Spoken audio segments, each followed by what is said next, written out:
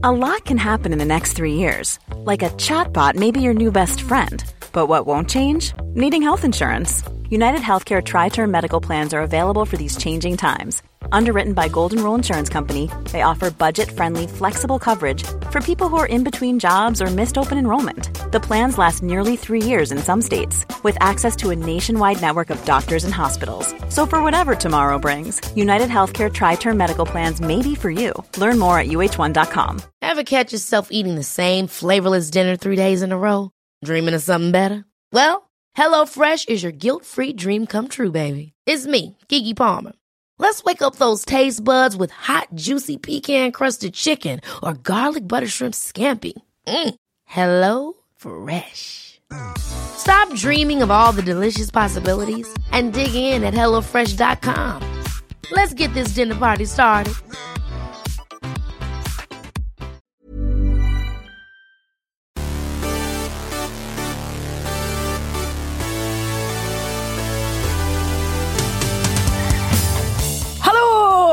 Hej! Välkomna till ett nytt avsnitt av I nöd och lust. Idag blir det lite speciellt. För idag har vi skrapat 3 trisslotter. Yes, och vi vann faktiskt. Men anledningen till att vi har skrapat 3 trisslotter är för att vi har även besök. Gäst! Ja! Nämligen en av min äldsta kompis, Michaela Forni! Hey! Här är jag! Här har jag suttit under hela introt. Där är du!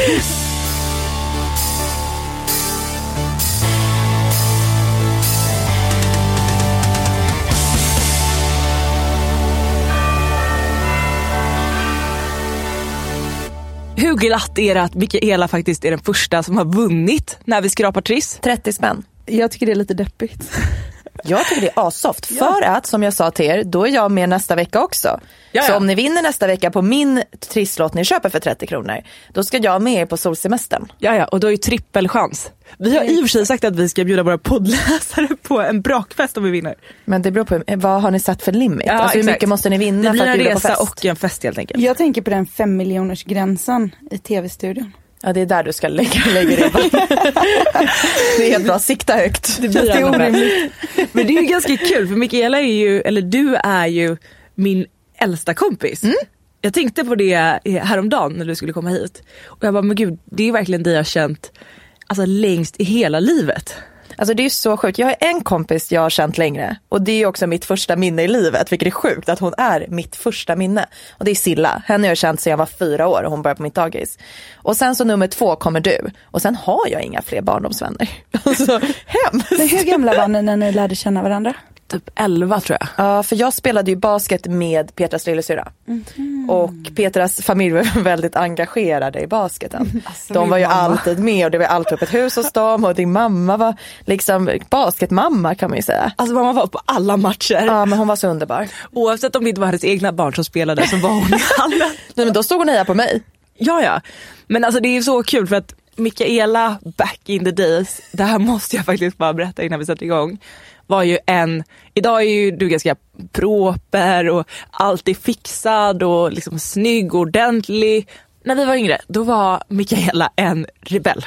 Alltså, hon rymde hemifrån, hon piercade hakan, hon hade Adidas byxor. Alltså jag var, hej kom hjälp mig. Min pappa skickade precis, jag ska visa en bild för er nu som jag fick 5 minuter innan jag steg in i den här studion. Ni kan få lägga ut den på Nöd och Lust Instagram-kontot sen. Om ni vill. Nej, jag kanske ångrar att jag sa det nu. Så här såg jag ut när jag och Petra ungefär lärde känna varandra. Jag kanske är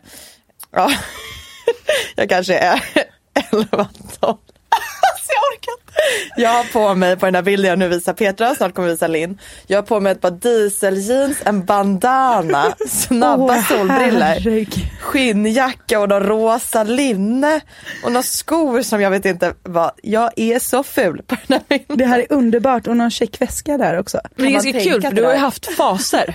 Jag har verkligen haft faser i mitt liv. Jo, men först var det ju rebell och så hade du den här kladdet på läpparna och var tuff liksom. Sen blev det ju Nicole Richie. Ja, just det. Oj, under Simple Life eran. Nej. Såna stora när hon blev smal. Och Rachel Zoe kom och skulle styra upp henne. Det var då jag ville vara henne. Så hade du hennes page, samma väska, samma solglasögon från Dior. Fick jobba 3000 timmar i korvkiosken för att ha råd med allt. Ja. Det är så jäkla sjukt.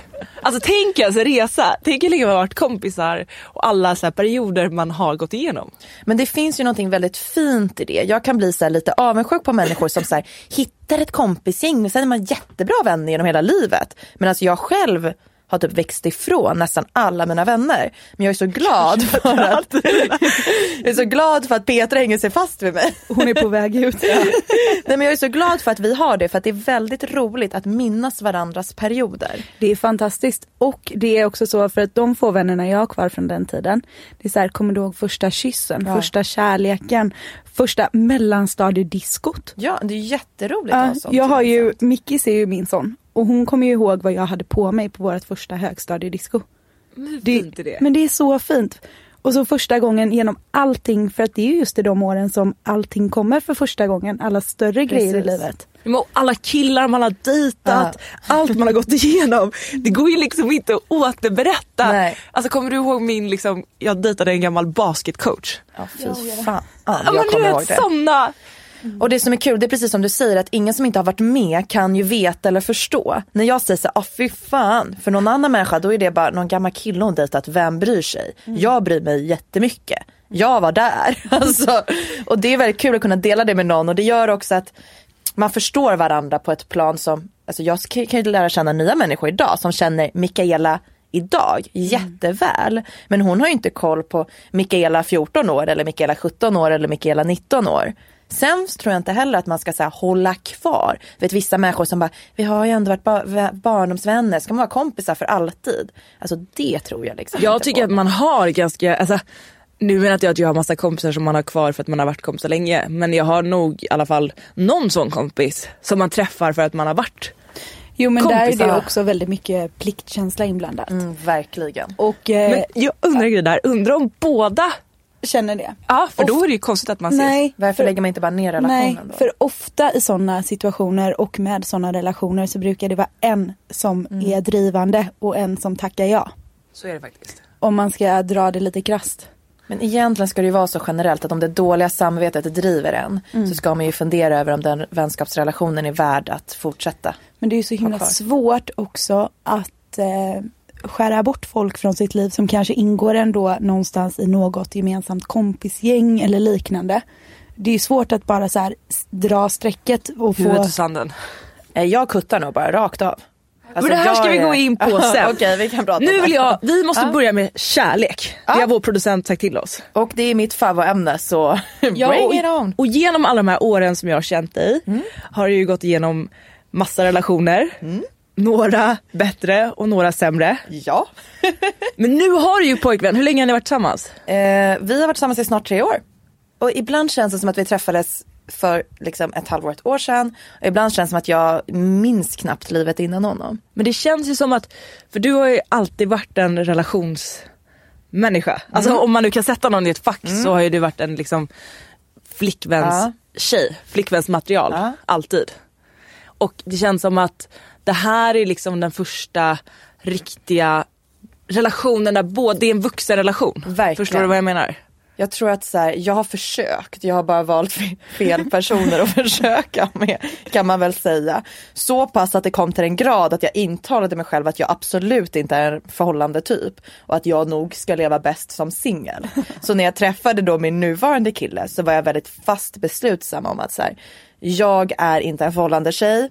Jag är inte redo att gå in i det här. Jag minns att han sa han hade också varit singel i liksom några år. Och så sa han ja, jag tror att jag egentligen är en pojkväns typ.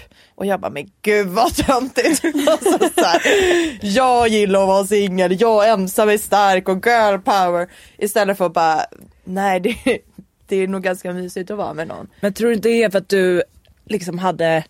Men du vet, fallit ganska hårt och byggt upp en barriär liksom. Man är inte så sugen på att testa igen. Om jag ska liksom testa att dyka för första gången, jag tror en sten och halvt drunknar och liksom bryter nacken, då är jag inte skitsugen på att testa dyka. Nej, och lite så var det. Men vad var det som fick dig, för ni dejtade ju ändå ett tag fram och tillbaka. Ja, fy. Ja, så vi gjorde verkligen den klassiska Du och jag har ju en tjejkompis, Dasha, som alltid säger så här: om en kille säger att han inte vill ha en relation, då vill han inte ha en relation. Och hör sen.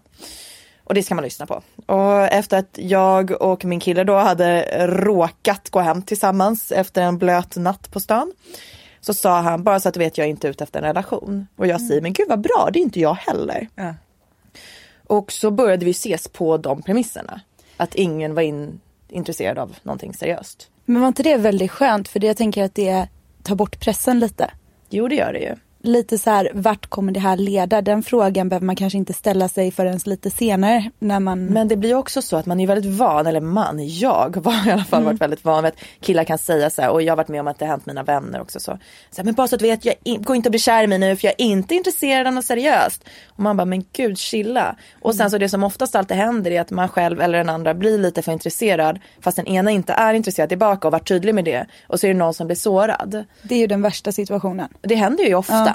Alltså det är ju svårt att inte, alltså även om man inte ens är kär i någon som man ligger med, så blir det ju ändå lite, det där är min.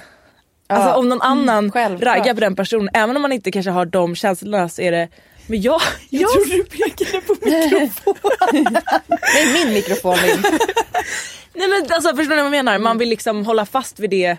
Ja, men dels det, och sen så vet ni själva hur det är, även om man inte kanske vågar erkänna det för sig själv, att man tycker extra mycket om en person, så man känner ju det där ganska snabbt om det är någonting speciellt eller inte. Och när det då är så här att en person säger att jag är inte intresserad av ett förhållande, jag är i alla fall sån här, och det kanske får stå för mig då, men jag tror att det är många andra som också kanske råkar tänka på det här viset, att man ser tecken i allting. Ja. Men han ringer ju. Ja, men han kanske bara är sugen. Han kanske bara vill ligga, om man ska vara helt frank. Men han har ju av sig och han sa ju det där, och när vi tittade på varandra, då kände jag. Det är jättevanligt. Alltså folk håller på sådär, men vadå, han skickade ett hjärta i ett sms. Han kanske vill mer än bara ligga, etc. etc. För mig var det tvärtom den här gången. Min mur har aldrig varit så hög och så stark och så stabil. Så att när han skickade 20 hjärtan och skrev jag tycker om dig, det kändes inte ens innan för mig. Det var bara så här: nej, det gör du inte. För att jag var så fast beslutsam om att inte gå på det här jävla liksom spelet killar håller på med. Så här, jag vill inte ha något seriöst. Men snuttinuttan, kom hit, jag saknar dig. Man bara, va? Sluta sända dubbla signaler. Och ofta väljer man då att tyda de här lite kärlekssignalerna. Precis. Istället för de här, kom ihåg att jag sa att jag inte var intresserad, signalerna. Jag var tvärtom den här gången. Jag var stenhård och liksom väldigt tydlig med att så här, han kommer inte vilja någonting mer med mig. Så det är ingen idé att jag ser på den här relationen på det sättet. Vår relation är liksom enbart lösaktig.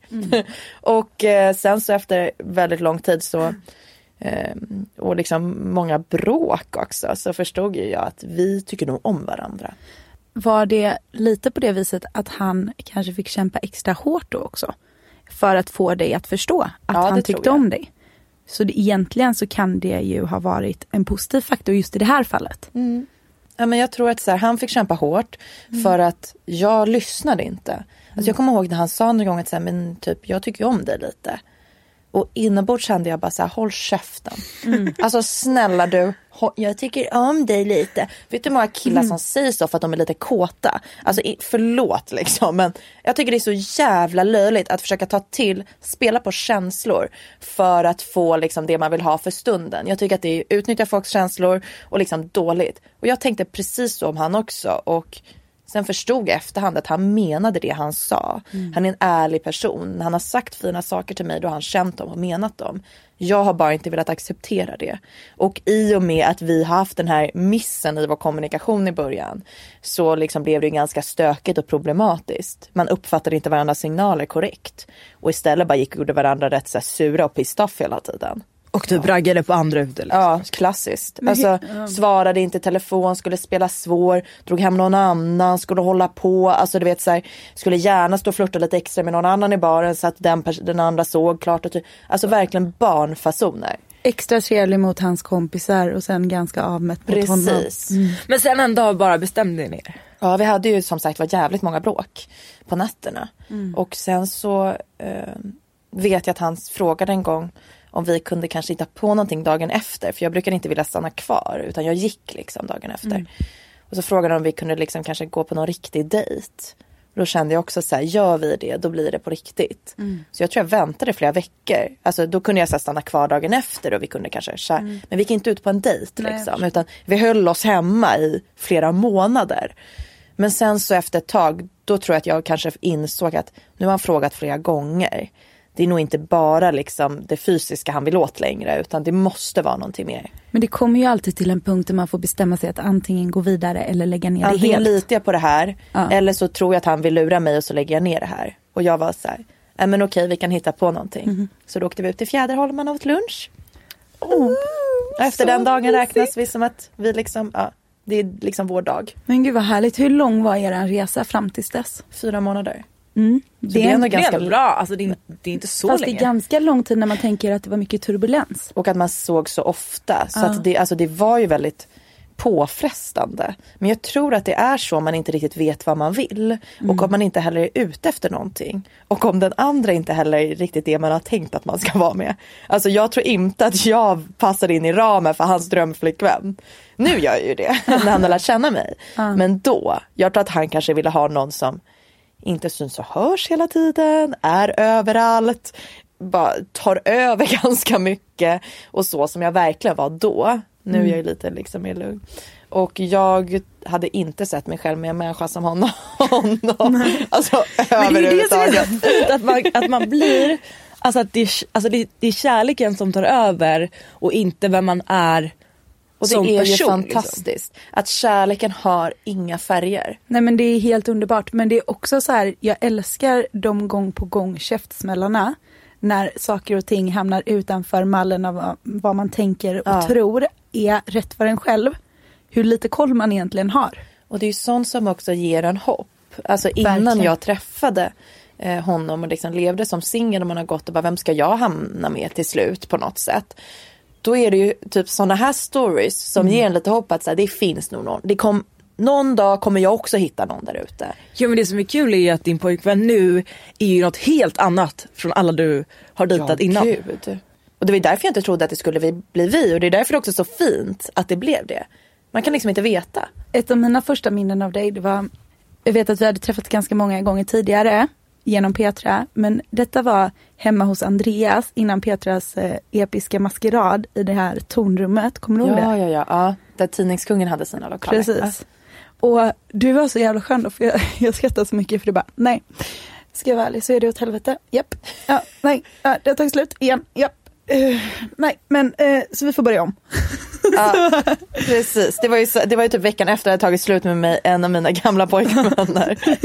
Alltså wow, vilken snedfylla jag tog den kvällen. Alltså, Men jag kommer ihåg att jag tyckte att det var härligt att du var så saklig. Och du bara, nej, så ska jag vara ärlig så suger det.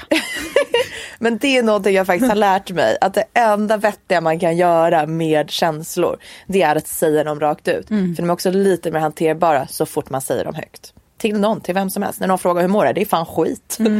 Ja, för annars är det ju bara en själv som går och tänker på. Och så ältar man det eller mår dåligt och ibland bara man säger det högt så bara släpper någonting. Och jag älskar också hur saker och ting hamnar i perspektiv. När man säger så här, nej men jag har sån otrolig ångest över det här. Och så berättar man det så kanske någon annan garvar. Precis. Och så kanske man förstår att det inte var så farligt. Som folk som alltid ringde mig. Det här var en gammal klassiker. Varje söndag när vi festade väldigt mycket. Då ringde alla alltid mig och bara, Petra, kan inte du bara berätta vad du gjorde igår? Så drog jag en harang om vad jag gjorde igår. De bara, gud min ångest känns så mycket bättre. Tack för att du alltid gjorde något värre. Det här sen. Man bara, vad fan? Men det var ett stående skämt hos alla oss. Men ring Petra och kolla vad hon gjorde igår. Dasha ringde mig varje söndag. Hon bara, gud det känns så mycket bättre. Tack så mycket. Men nu har ni varit tillsammans i 3 år. Vi pratade om det i förra avsnittet. Hur man liksom håller pirret vid liv. Vad är era bästa tips? Alltså jag är ju för det första 100% övertygad om att man måste jobba på en relation hela tiden. Jag tror att relationer dör för att man tar liksom för givet att nu finns den här personen vid min sida och vi ska leva ihop och så är det. Vi älskar varandra, vi kommer alltid älska varandra, vi kommer alltid vara kära. Och så liksom går man in i den tryggheten. Och i och med att man går in i den tryggheten så kanske man glömmer bort att göra det lilla extra. Och arbeta lite extra för relationen. Så att man är hemma varje kväll. Men man är liksom sida vid sida. Jag gör mitt och han eller hon gör sitt. Och så lever man på det så tycker jag det är så mysigt att vi kan vara hemma utan att vi måste sitta ihop och göra saker tillsammans. Och sen kommer man på sig själv en dag med att inte veta när man sist gjorde någonting tillsammans. Och så lever man sida vid sida utan att ha ett gemensamt liv. Ja. Och att man så här bara ligger bredvid varandra i soffan fast man kanske inte hånglar som man gjorde förut eller berör varandra. Och till slut tror jag då att man liksom tittar på den här människan och bara, fan den här människan som jag älskar så mycket, vad hände? Och varför är inte jag kär i henne längre? Det där är väl det klassiska när man glömmer bort att se varandra. Precis. Man vet inte ens om, den andra personen vet inte ens om att jag gick runt och var ledsen hela förra veckan kanske. Nej men precis, om man glömmer bort att kommunicera. Alltså jag tror att många bara tar någon för givet.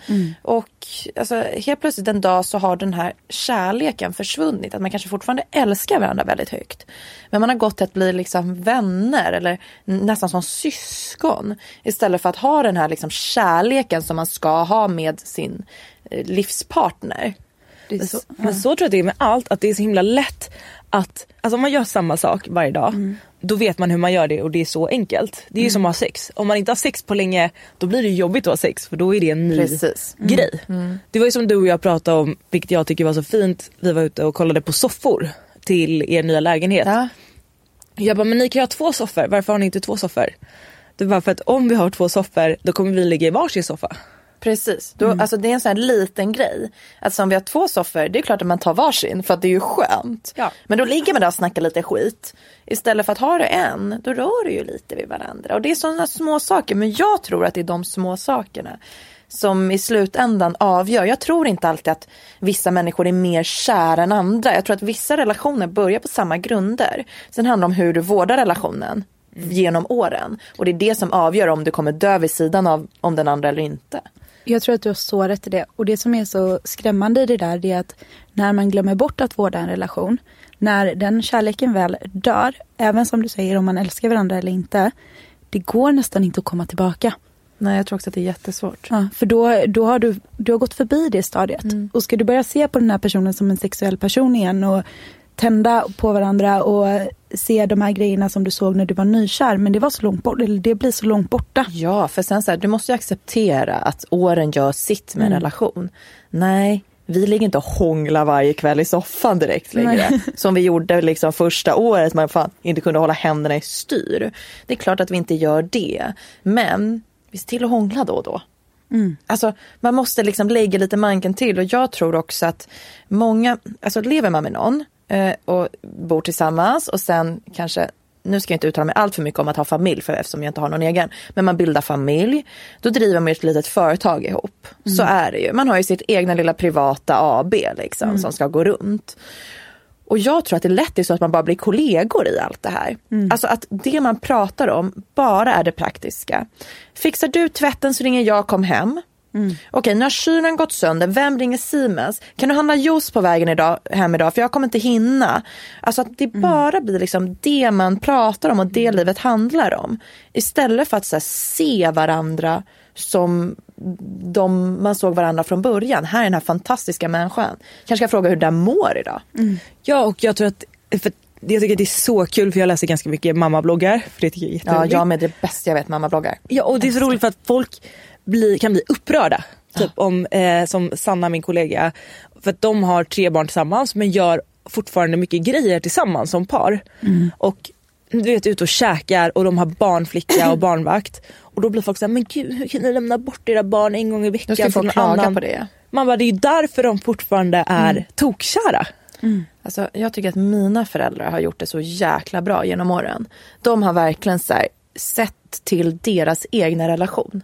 De har aldrig bara varit vår mamma och pappa. De har alltid varit Pia och Steno som är tillsammans. Alltid. Alltså jag tycker att det är så viktigt att liksom, och jag tror att de har jobbat hårt för det. Ja, men alltså dina föräldrar är ju mina idoler.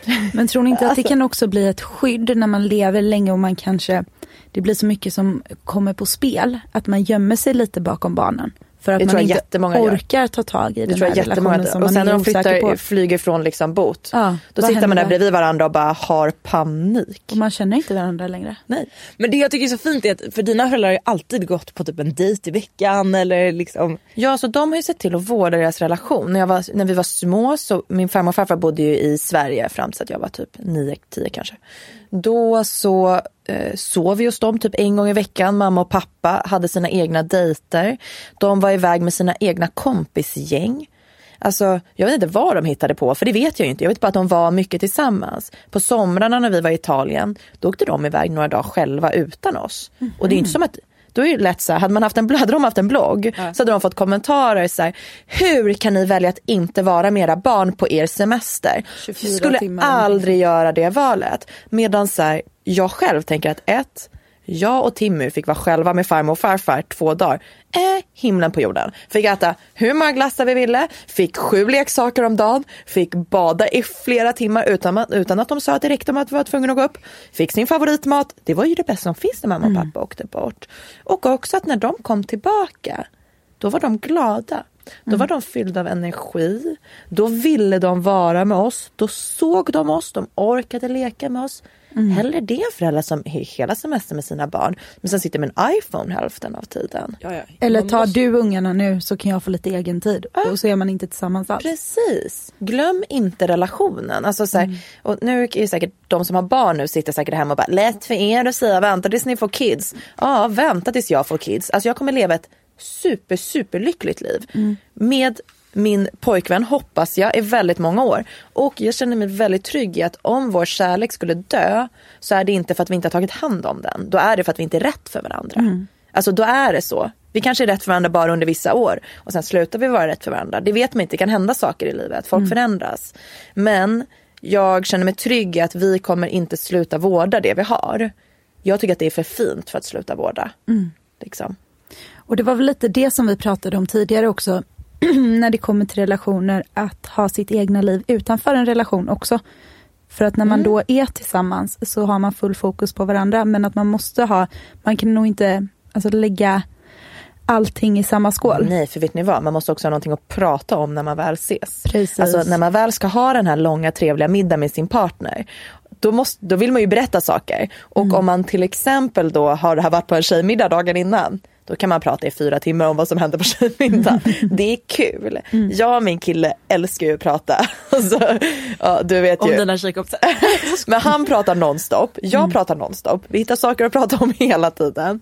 Sen är det klart att vi också kan sitta vid ett middagsbord efter vi har varit på semester en vecka tillsammans tysta. Alltså det är självklart. Men vi liksom har lätt till att hitta saker att prata om. Och till exempel så här, vi pratar aldrig med varandra under dagtid. Alltså utan så här, när vi kommer hem, då är det så här, berätta vad du har gjort idag. Då får man berätta allt i detalj. Eller jag berättar allt. Det är faktiskt ett bra tips. Alltså det är faktiskt ett jättebra tips. Jag och Marcus ska ju höras 25 gånger om dagen. Ja, nej, för då har man ju redan pratat om allt. Ja, men för jag har andra kompisar som också så här, hörs hela dagarna med sin partner. Och sen när man kommer hem, då vet man ju redan att du har bråkat med din chef, du har ätit kycklingsallad till lunch, du var och spelade in den här podden och det gick jättebra, du var jättenöjd, etc. Medan om ni inte har pratat, då är det så här, men gud, vad har du gjort idag? Gud, jag ska också införa pratförbud. Ja. Men gör det och se vad som händer. Det hade varit intressant. Jättekul. Ni kommer ha så trevliga middagar. Okej, jag gör det här tills nästa vecka. Så kan du berätta nästa veckas podd hur det gick. Ja. Spännande. Vi ska ju prata om en annan grej också som vi har tagit upp i How would you like to look 5 years younger? In a clinical study, people that had volume added with Juvederm Voluma XC in the cheeks perceived themselves as looking 5 years younger at 6 months after treatment. Look younger, feel like you. Add volume for lift and contour in the cheeks with Juvederm Voluma XC. Reverse signs of aging by adding volume to smooth laugh lines with Juvederm Volure XC. For important safety information and to find a licensed specialist, visit Juvederm.com. That's JUVEDERM.com. Not for people with severe allergic reactions, allergies to lidocaine, or the proteins used in Juvederm. Common side effects include injection site redness, swelling, pain, tenderness, firmness, lumps, bumps, bruising, discoloration, or itching. There's a risk of unintentional injection into a blood vessel, which can cause vision abnormalities, blindness, stroke, temporary scabs, or scarring. Talk to a licensed specialist to find out if it's right for you.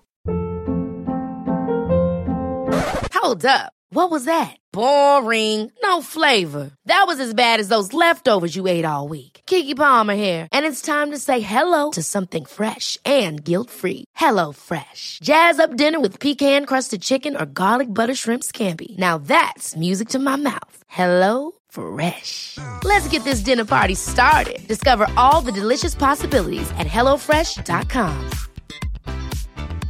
Many of us have those stubborn pounds that seem impossible to lose, no matter how good we eat or how hard we work out. My solution is PlushCare.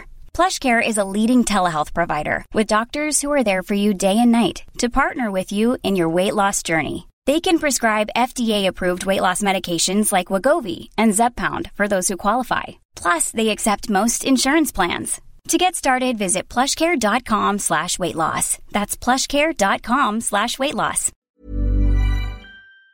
Jag tror det var förra avsnittet som jag tror många kommenterade, och det är drömlistan. Ja, precis. Ja, det var till och med förra var det. Det är en sån jäkla bra idé.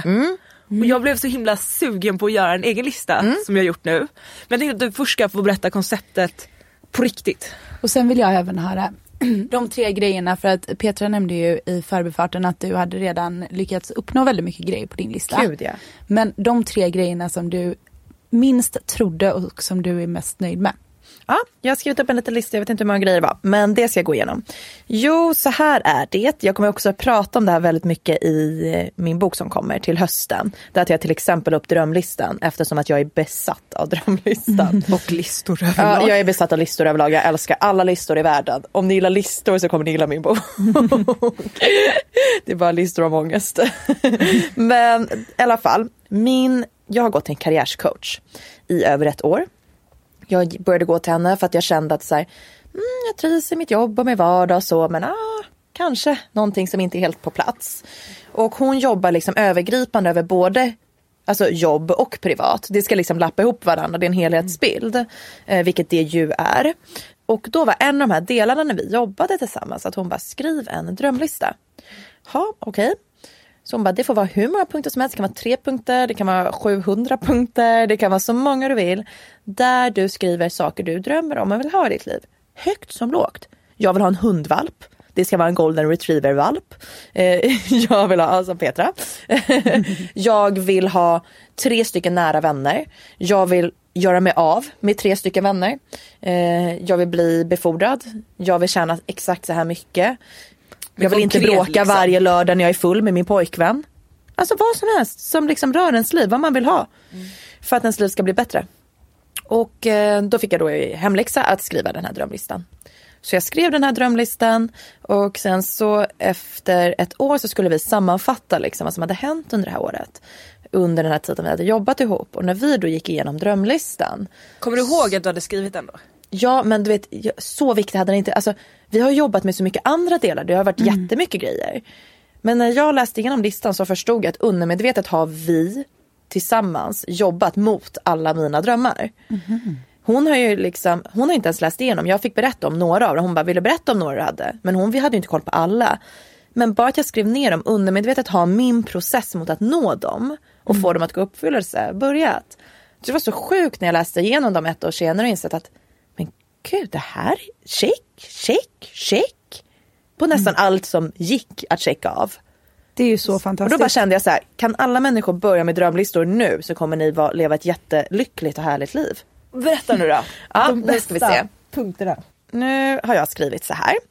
På min drömlista, saker som har gått i uppfyllelse var till exempel, jag vill släppa en bok inom 3 år. Det skrev jag alltså ett halvår innan jag skrev mitt kontrakt. Så att så här, då var det inte ens på tal om att skriva någon ny bok. Och ett halvår senare satt jag med ett kontrakt på nästa bok. Jag vill ha mer tid till min familj, mina vänner och min pojkvän. Inom parentes, de riktiga. Alltså när det kommer till vänner och släkt och familj. Alltså de jag verkligen bryr mig om. Vilket jag verkligen har uppnått. Genom olika verktyg. Till exempel att sluta på mitt jobb, att börja jobba mindre. Att göra mig av med vissa vänner. Att prioritera om helt enkelt. Jag vill jobba mindre och tjäna mer. Check. Det är så jävla bra punkt alltså. Alltså den punkten, det var så här, när jag skrev den så kände jag verkligen så här, gud vad jag så gärna vill det här. Och då kom jag ihåg att jag tänkte så här, men kanske typ när man är 40-50 att det går. Att man kan liksom chilla ner lite. Då kanske man sitter på en så pass hög position. Så att man kan tjäna mycket pengar men inte behöver jobba lika mycket. Man kanske har några anställda under sig och så. Och nu har det gått 1 år och jag har redan checkat av den punkten. Sen kanske det läget ändras. Men jag har ju nått mitt mål. Jag nådde ju min dröm på mindre än 1 år. Det är ändå häftigt. Jag vill köpa en fin och onödig present till mig själv under 2015. Vad köpte du då? Min nya LV-väska. Men liksom någonting, och vissa kan tycka att det är en jättelöjlig punkt, men det är det inte för mig. För att den punkten symboliserar ju också saker. Att ha råd att köpa en så onödig present till mig själv. Att välja att lägga de pengarna på mig själv. Etc. Väldigt stolt över den punkten. Och sen hade jag också, en av punkterna var, jag vill åka på minst 5 resor i privat syfte under 2015. Inte massa jävla jobbresor. Helt plötsligt orkar man inte resa för man reser mycket i jobbet. Jag ska resa privat. Jag ska se världen, jag ska njuta av den. Och jag ska göra det med min pojkvän. Och sen så var det ju lite så här långsiktiga grejer som kanske inte gick att pricka av under 1 års tid. Men som i alla fall finns med fortsatt på min lista. Det är, jag vill vara tillsammans med min pojkvän. Liksom, som punkt. Och det är ni ju. Ja, det är ju i och för sig. Jag vill ha barn. Men det vill jag inte ha inom 1 år. Men jag hoppas ju. Och kan inte du släppa babyboom i podden? Hur bra Ja, det hade varit vilken jävla succé. Och det är jag ju nu, så check. Alla bara, what? Tack för dagens avsnitt. Jag vill äga 2 stycken boenden. Jag vill inte bara en lägenhet, jag vill ha 2. Eller ett hus. Semesterhus. Men i något varmt land. Alltså något liksom härligt. Jag vill vara mamma och samtidigt ha en karriär. Det var också en av punkterna. Och det hör ju ihop då med efter man har checkat av jag får ett barn punkten. Vilket jag förhoppningsvis hoppas att jag kan få någon dag. Liksom. Så det är ju så här högt och lågt. Köpa en onödig present, skaffa barn. Alltså det är ju liksom, och det är ju det drömlistan ska vara. Det ska vara alla drömmar. Okej, ska jag läsa några på min? Ja, gärna. Gud vad spännande. Okej, punkt nummer 1. Ja, nu känner jag mig så dum. Men jag har ju inte värderat de här vid alltså punkten på liksom numreringen. Vakna pigg. Jättebra punkt. Du sa ju någonting så himla klokt till mig idag för vi pratade i morse. Och då sa jag att jag var så förbannat jävla trött. Du bara, jag tror att jag har en sömnsjukdom. Just det, vi har satt i Ubern på väg, jag möter vid 9. Vaknar 8:15. Då har jag snusat i liksom 1 timme.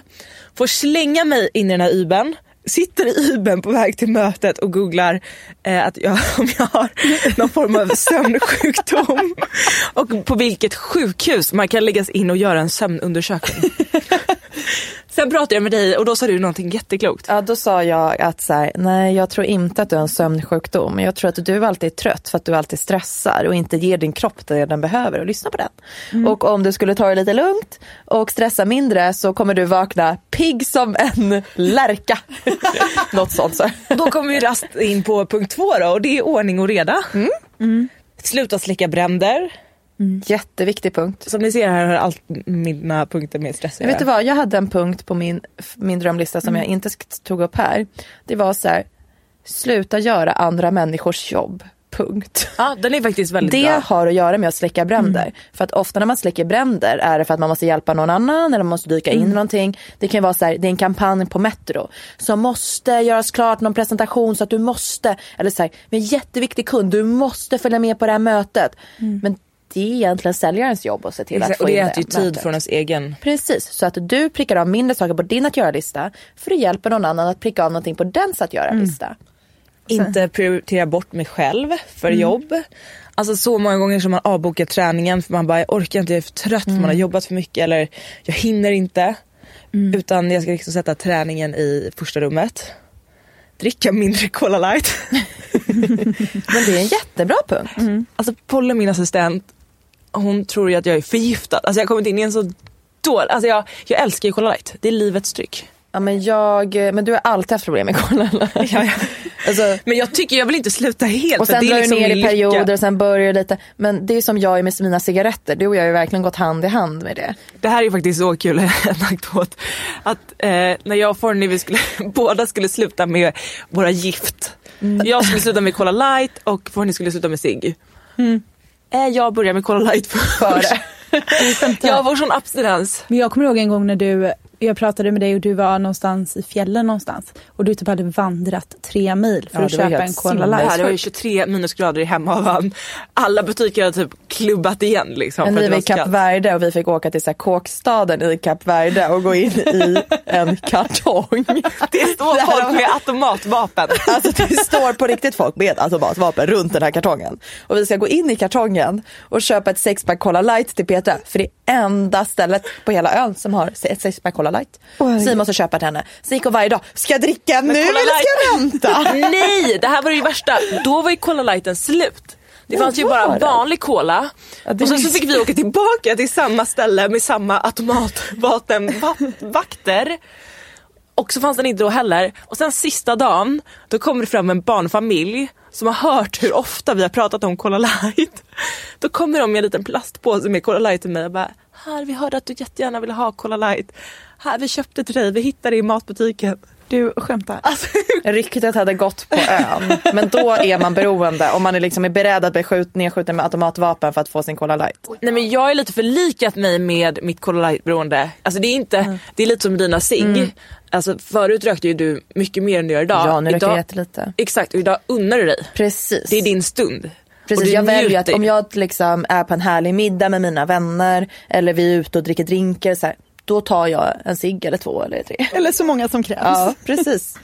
Nu är det du, Linn.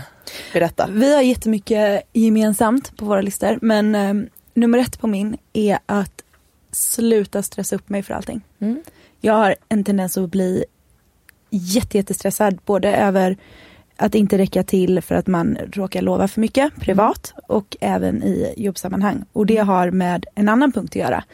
Att jag har en tendens, jag har alltid sett mig som en person som jobbar bra under press. Jag också. Ja, men jag tror, för jag pratade med min kollega om detta här om dagen. Och hon sa lite som så här, hon bara, jag har en inställning i att jag bara betar av. Att man är som ett så här, nästan som ett rullande band. En robot liksom. Ja, men och någonstans i det så har jag också fått ett bättre fokus i att avsluta saker från A till B istället för att börja harva på H och G samtidigt och sen så är man supersplittrad och så har man inte fått gjort någonting i slutändan. Så går man hem, så är man inte riktigt klar, så sätter man sig och jobbar hemma och så är man jättetrött och så blir det ganska dåligt i slutändan. Där någonstans att försöka hitta en balans och att börja utnyttja den tiden som jag har för att kunna utnyttja min fritid på ett bättre sätt. Gud, det där var så bra sagt. Det var jättebra. Jag tog åt mig allt. Vad bra. Ja, jag är exakt så. Ja, och det kommer då till nästa punkt. Och detta är en punkt som har legat ständigt på min lista säkert inte för att jag har haft en lista men i så här vad jag ska bli bättre på. Och det är att bli bättre kompis med mig själv och ta hand om mig själv. Och för att göra det så måste jag börja ta hand om mig själv både fysiskt och psykiskt. Jätteviktig punkt. Ja, och jag tycker att det är, jag pratar mycket och gärna om känslor och liknande. Men jag är extremt dålig, eller jag är väldigt bra på att bortprioritera allt som har med fysisk hälsa att göra. Som om det inte angår mig. Att jag äter lite vad jag känner för. Jag går inte och tränar. Och någonstans tror jag att det går tillbaka jättelångt i tiden till att man var yngre och det, ni har väl säkert också varit med om det. De här boomarna som kom när man var tonåring när alla fick ätstörningar. Och Gud, ja. Och det härjades hejvilt. Och då skulle jag någonstans alltid, jag tror jag utvecklade någon form av tvärtombeteende där. Bara det att det funkar inte i vuxen ålder med att sköta jobb och hälsa och kunna sova ordentligt och vara ordentligt pigg och så. Utan att ta hand om sin fysik. Det är jättevanligt att man gör så. Ja. Att som du säger, jag har också varit väldigt så här, vill visa tydligt att jag ställer mig emot den ätstörningstrenden som nästan alltid har rådit. Och i det då så ska jag äta vad jag vill, aldrig, när jag tränar inte, jag är inte sån, jag bara kör. För jag är skön. Ja, för att man är skön. Och sen så som du säger, då glömmer man bort vad det egentligen handlar om. Att träna, eller så här, att röra på sig, hur man nu än rör på sig. Det gör man som en present till sig själv. Precis. För att man tar hand om sig själv, man bryr sig om sig själv och man älskar sig själv. Och där har mitt största problem legat i att jag har sett det som ett straff. Snarare än en present. Och bortprioriterat det för olika saker och olika anledningar. Och sen klagat på att jag är trött och inte orkar ordentligt. Så att det är de grejerna som är liksom för att må bättre och för att orka ta itu med resten av det kaos som är Linn Olsson. Men väldigt mycket i det handlar också om att får jag ordning på det där så kommer jag också grunda mig själv lite och lära känna mig själv bättre, vilket är ett av mina årsmål. Och lyssna mer på mig själv. För att jag har en tendens att bara köra på. Så där måste jag börja lyssna på, precis som du behöver göra Petra, lyssna på din kropp, det den säger till dig. Och inte så här, för att det behöver inte alltid gå till ytterligheter. Antingen är jag superpigg eller så är jag så trött att jag inte kan gå upp ur sängen. Man måste hitta någon form av balans för att orka och för att liksom njuta. För att det är ju någonstans alla de här dagarna som man bara genomlider för alla roliga stora grejer. Det är ju de som gör att man, alltså det är ju det som är livet någonstans. Ja, och det är ju där man måste hitta en balans. Jag tror att det är svårt om man är så van vid att köra 150 eller ligga i 0. Att det som är så svårt då, som nu, typ imorgon kommer jag ha lite lugnare på jobbet. Då blir jag så här stressad över att, men va? Har jag 3 timmar där jag har ingenting? Då går jag och fixa naglarna. Eller då måste jag ta telefonmöte. Alltså då måste jag planera in någonting för att jag är så van vid att hela tiden ha gasen i botten. Liksom. Eller så börjar man lova sig själv saker och så kan man inte hålla det, så blir man jätteledsen på sig själv och så blir man jätteledsen på världen och så tycker man att allting är rätt piss. Men det fina är ju att så här, det första steget, det är ju att sätta ord på vad det är som gör att man inte lever ett liv man är 100% nöjd med. Vilket båda ni gör exakt nu. Vilket var liksom den resan jag påbörjade för drygt ett år sedan. Och bara man liksom påbörjar den lilla liksom cykeln, så sätts den igång och liksom börjar trampa. Och innan man vet ordet av så går man ju mot de målen. Och alltså så här, det här är ju på något sätt starten. Och det häftiga med allt det här, alltså allt ni säger så här, jag skulle vilja ändra här, jag skulle vilja ändra. Alltså allt det kan ju ni ändra. Men precis. Alltså, det är ju så häftigt att allt det här som ni har på era drömlistor kan ju ni göra till verklighet snart. Jag vet, och då kommer nästa. Och det är att sluta lägga krokben för mig själv i situationer som att jag blåser ju alltid alla situationer när det handlar om att jag blir intresserad av någon eller liknande. Och det är ju för att jag är inte tillräckligt bra kompis. Detta har jag suttit och klurat på, men jag är inte tillräckligt bra kompis med mig själv för tillfället för att släppa in någon annan. För jag är inte tillräckligt för bekväm där. Nej. Och där ska jag vara i slutet av året. Jättebra. Så den här resan börjar nu. Så fint. Jag ser fram emot att komma tillbaka om ett år och höra gått med liksom era drömlistor. Vi får ta halvårs checkups. Ja, gärna. Men det jag tycker är... Köpa lägenhet också. Köpa lägenhet, det ska vi verkligen göra. Det är verkligen värt. Men det jag tycker är så häftigt, nu när jag börjat gå till en psykolog, är att bara någon, som du säger, bara man sätter ord på sina problem, bara någon liksom, vad ska man säga, dissekerar ens tankesätt och bara varför tänker du så här i den situationen? Börja tänka så här, och nästa gång du hamnar i den situationen, som att jag ska lära mig att säga nej eller jag ska lära mig att prioritera. Varje gång jag hamnar i den situationen nu så tänker jag till. Och så här, istället för att bara göra som jag gjorde förr. Alltså jag har ju liksom varit en väldigt mörk och ångestfylld människa i stort sett hela mitt liv. Linn också. Och har ju liksom känt att så här, fan, jag liksom lever typ mer i mörkret än i ljuset. Och till slut valde jag ju att ta steget att så här, gå till en psykolog, köpa lite självhjälpsböcker. Alltså det låter ju liksom helt sjukt. Börja liksom yoga och meditera, alltså på något sätt gå in i och börja rota i det här. Alltså, det börjar med så här, om jag vill må bättre, då kommer ingen annan att lösa det åt mig. Och jag kan inte skylla på någon annan. Nej.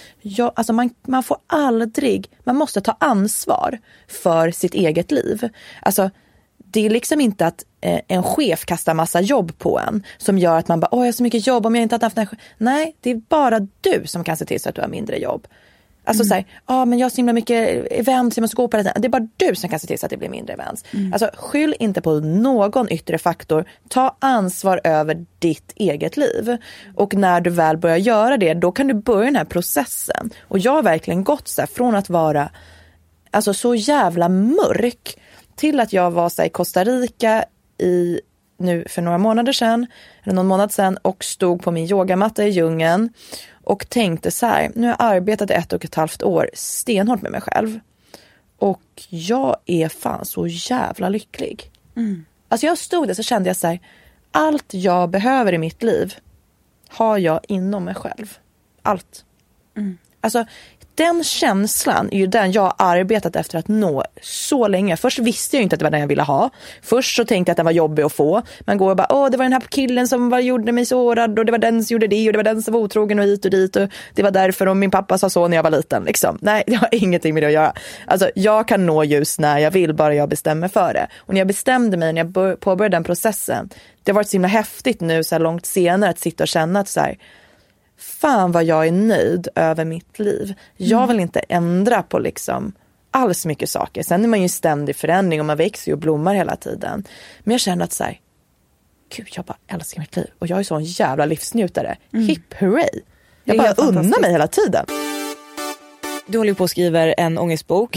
Och du är ju i slutet. Du har ju kommit väldigt långt nu. Men det är ju helt klart så vad man har för typ av ångest. Men vad skulle du säga är liksom lösningen? Ja, jag har ägnat en hel bok åt att... Det är ju svårt att sammanfatta det i en mening, det förstår jag. Men... Alltså jag försöker ju så här man försöker hitta någon punchline liksom, när man skriver om något ämne som kan förklara saker. Samma sak när jag har skrivit om krossade hjärtan, vill man gärna hitta någonting som kan sammanfatta. Det går inte. Det går inte att förklara krossade hjärtan, det går inte att förklara ångest om man inte skriver 700 böcker om det. Så jag liksom har ju försökt skriva en där jag sammanfattat det, men jag tror att det viktigaste att ha med sig, det är att man själv måste vilja ta tag i sitt liv. Alltså du måste vilja ta tag i det. Det finns jättemånga människor som börjar med ångest och sen faktiskt går och blir deprimerade på riktigt och behöver äta antidepressiva och sånt, för att man inte tar tag i det ordentligt. För att man skyller på yttre faktorer, för att man inte orkar. Man egentligen vet vad som gör att man mår dåligt, men så gör man det i alla fall. Till exempel så här, man vet att man får skitångest av att gå så här, ut och kröka fredag, lördag varje helg.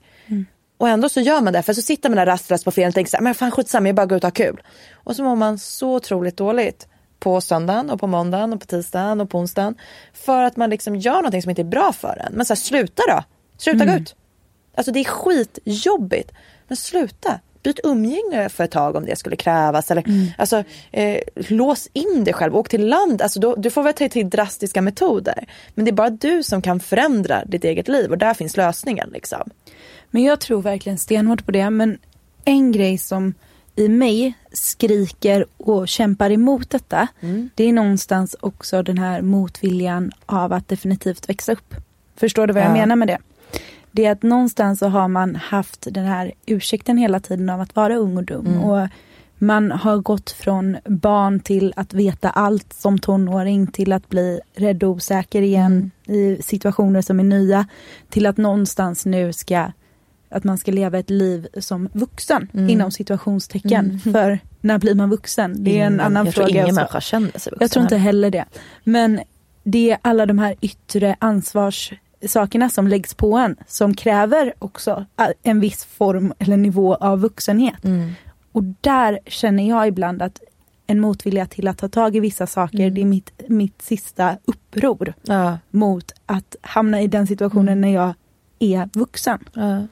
För jag är inte riktigt redo för det. Du kanske inte är det helt enkelt. Nej. Alltså din resa kanske inte blir klar förrän liksom senare. Och det här handlar mer om praktiska saker för mig. Som att betala räkningar i tid. Eller jag vet inte, det är sådana små grejer som jag håller kvar vid och som jag gör någonstans undermedvetet, tror jag. För att det är rätt skönt att åka hem ibland och bara bli klappad på huvudet av mamma och pappa. Men jag tror också att det är fel synsätt. För det där försvinner ju inte. Men det handlar bara om att förlika sig med att tiden har rusat ganska fort de senaste åren. Och nu helt plötsligt så står man i en ny livssituation. Och vänja sig vid den. Men det jag tror är bra nu är att idag så pratar man ju om ångest på en helt annat sätt än man gjorde tidigare. Idag är det inget konstigt ångest. Folk sticker inte under stolen vi kvinnor har i alla fall blivit väldigt duktiga på att prata om det. Jag kan tycka att det är synd att män fortfarande har ganska långt kvar på den resan, om jag får könsgeneralisera lite. Men vi har ju börjat bli ganska duktiga på att ta upp det. Och sen kan man ju tycka att vissa kanske överdriver det hela lite. Men liksom, jag tycker att det är vettigt att ta upp saker till ytan och våga prata om sånt som ångest. Men tänk bara några år tillbaka, det är jättemånga tabun som har försvunnit när det kommer till detta. Verkligen. Jag tror att sociala medier har en jättestor liksom, kraft i liksom, hela det här. Man vågar prata om saker överallt hela tiden. Jag kommer ihåg för några år sedan, detta var när Fredagspodden precis hade börjat sändas. Och de hade sitt ångestavsnitt. Jag vet inte hur många gånger jag lyssnade på det, men de berättade om sin ångest ur ett personligt perspektiv och pratade om det i ett större perspektiv. Och så här. Det var en av de första gångerna som jag kände att men det finns andra som också känner så här. För att, hur skön är inte den känslan? Men det är den jag bästa känslan som finns. Och just det avsnittet har hjälpt mig jättemycket genom alla år. För jag har kunnat lyssna på det flera gånger. Och därefter tycker jag också att man ser det är samma som om man blir medveten om någonting eller uppmärksam på någonting och så börjar man se grejer runt omkring en. Och efter det så började jag också se att man pratar om det. Det förs debatter. Det göms inte undan och sopas under mattan. Men plus att det är en sån svår känsla för att som man kollar på båda er två så här superlyckliga, kommer så här bra familjer. Alltså förstår ni vad jag menar? Ja, det är väldigt lätt att tänka så här, men gud, vad har den där personen ångest över? Exakt. Men det är då man måste komma ihåg, och det är då det kan vara skönt att lyssna på till exempel så här, Han och Amanda, eller kanske nu den här podden, eller det finns jättemycket andra podcasts och bloggar och böcker och allt möjligt. Vanliga härliga människor som också sitter och säger jag har fett med ångest.